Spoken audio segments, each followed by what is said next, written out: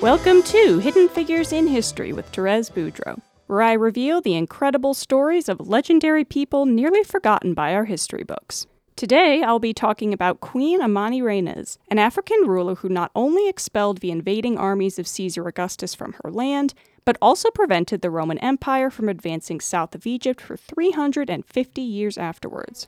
Modern-day Sudan during the 1st century BC was known as the Kingdom of Kush, and here is where Amanirenas was born in 57 BC. She ascended the throne alongside her husband Pteritekes in 40 BC, ruling peacefully over the wealthy nation for 10 years until their Roman neighbors caused trouble. After deposing the rulers of Egypt, Antony and Cleopatra, in 30 BC, the power-hungry Romans only a year later annexed part of Kush and began taxing the region. This led to constant border skirmishes. According to the Greco-Roman historian Strabo, who was present at many of the events, the fighting was led by prefect Cornelius Gallus, whose armies began steadily edging their way past Kushite borders. By the time Gallus was temporarily recalled to Rome in 26 BC to support the invasion of Arabia, the rulers of Kush had tolerated enough.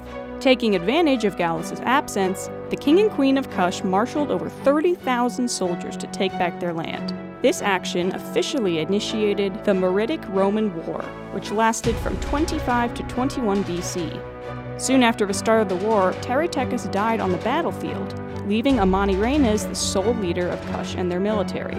Amanirenas reclaimed northern Kush and even captured 200 square miles of southern Egyptian provinces belonging to Rome. The Kushites carried off Roman Egyptian slaves and valuables to their capital city of Meroe. There, Amanirenas personally beheaded a bronze statue of Caesar Augustus and displayed the head in an extravagant Kushite temple. This did not make the Romans happy. They returned under the governor Petronius of Alexandria and reclaimed the land Amanirenas had taken. Then they advanced further into Kush.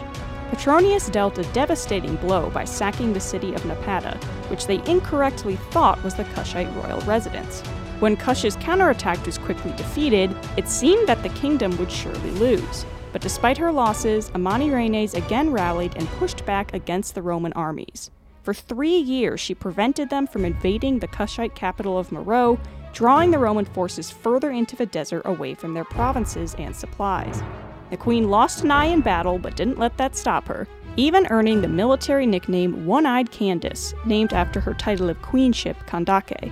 The unexpected strength of the Kushite resistance drained the Roman forces to the point where Petronius and his armies retreated in 22 BC to the hilltop city of Primus. At this point, Amanirenas turned the defensive war into an offensive war for her country.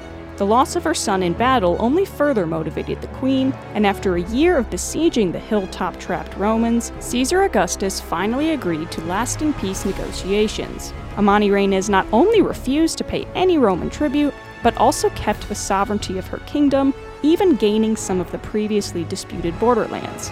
Queen Amanirenas died in 10 BC and was buried in Jebel Barkal, Sudan, leaving a free and grateful kingdom that would prosper for more than 350 years after her death.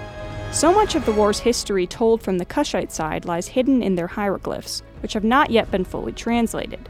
In 1914, however, archaeologists discovered the decapitated bronze head of Caesar Augustus in the ruins of an ancient Kushite temple in Sudan, and Roman military garrisons have been found in the north as well. The Kingdom of Kush became one of the few nations that Rome fought but never conquered militarily due to the fighting spirit and martial prowess of Queen Amanirenas. If you want to investigate this extraordinary person further, my sources for this episode include History.com, AncientPages.com, TheMilesian.com, Narratively.com, EgyptianStreets.com, and HistoryDefined.com. Thanks for listening to Hidden Figures in History with Therese Boudreau, Radio Free Hillsdale 101.7 FM.